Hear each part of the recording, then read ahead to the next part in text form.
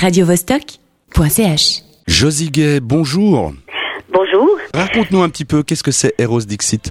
Alors, Eros Dixit, c'est une pièce tout en finesse et en ambivalence qui nous invite à la rencontre d'un homme et d'une femme au hasard dans un bar. Et la pièce nous emporte un peu dans un jeu de séduction, de désir, de retenue, d'élan. En fait, elle raconte vraiment le désir amoureux et tout ce qui peut se passer sans forcément que les deux protagonistes passent à l'acte. Sans que ce soit charnel, donc. Qui est donc ce Philippe Verloeven ? Alors donc Philippe est informaticien de métier, mais il pratique l'écriture depuis fort longtemps. Il a d'ailleurs été lauréat d'un concours de nouvelles à Carouge dans le cadre du printemps carougeois. Et donc il écrit des nouvelles, des romans. Et Eros Dixit est sa première pièce. Voilà, donc là on est dans le premier acte ce soir et il a écrit aussi un deuxième acte qui peut-être se verra à l'avenir. Et donc voilà, son écriture est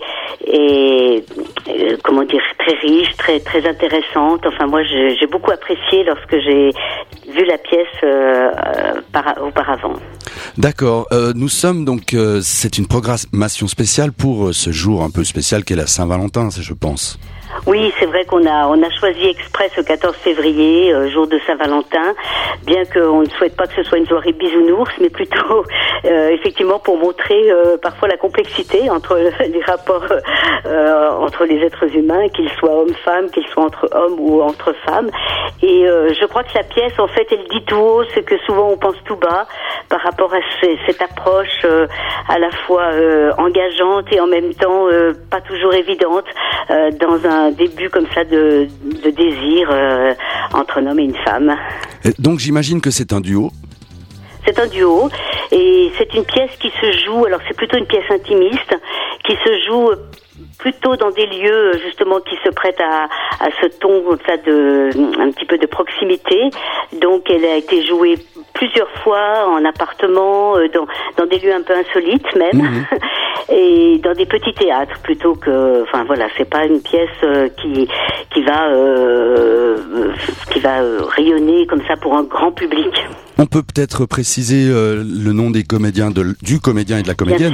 Bien sûr. Alors la comédienne s'appelle Aline Grangier et le comédien s'appelle Yanis Laforge.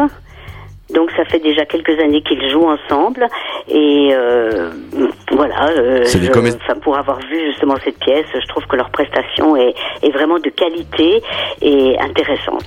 C'est des comédiens professionnels, on s'entend. Alors Yanis est comédien, alors on peut pas, enfin professionnel n'est pas vraiment le mot, c'est vrai qu'ils consacrent énormément de temps l'un et l'autre à des prestations théâtrales, mais Yanis par ailleurs est enseignant et anime des ateliers d'écriture à l'école sociale de Genève, et Aline, sauf erreur, est infirmière, si je ne me trompe pas.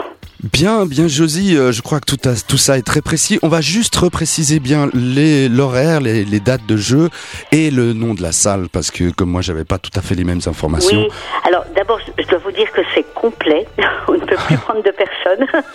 Malheureusement, on est victime de notre succès, peut-être que justement le titre est porteur. Mais par contre, enfin, juste pour vous préciser, la salle des 400 coups, c'est une salle qui a été créée par une association qui s'appelle Allons au cinéma. Elle est attenante au cinéma rouge et noir et elle est dotée d'un bar, ce qui fait que les spectateurs peuvent boire un verre, se restaurer avant ou après les séances. Et de temps en temps, elle se transforme en lieu d'animation avec des programmations plutôt culturelles ou en tout cas en lien avec le cinéma. Et voilà. Bien, merci Josie Gay. À tout bientôt. Au revoir. Merci, au revoir. radiovostok.ch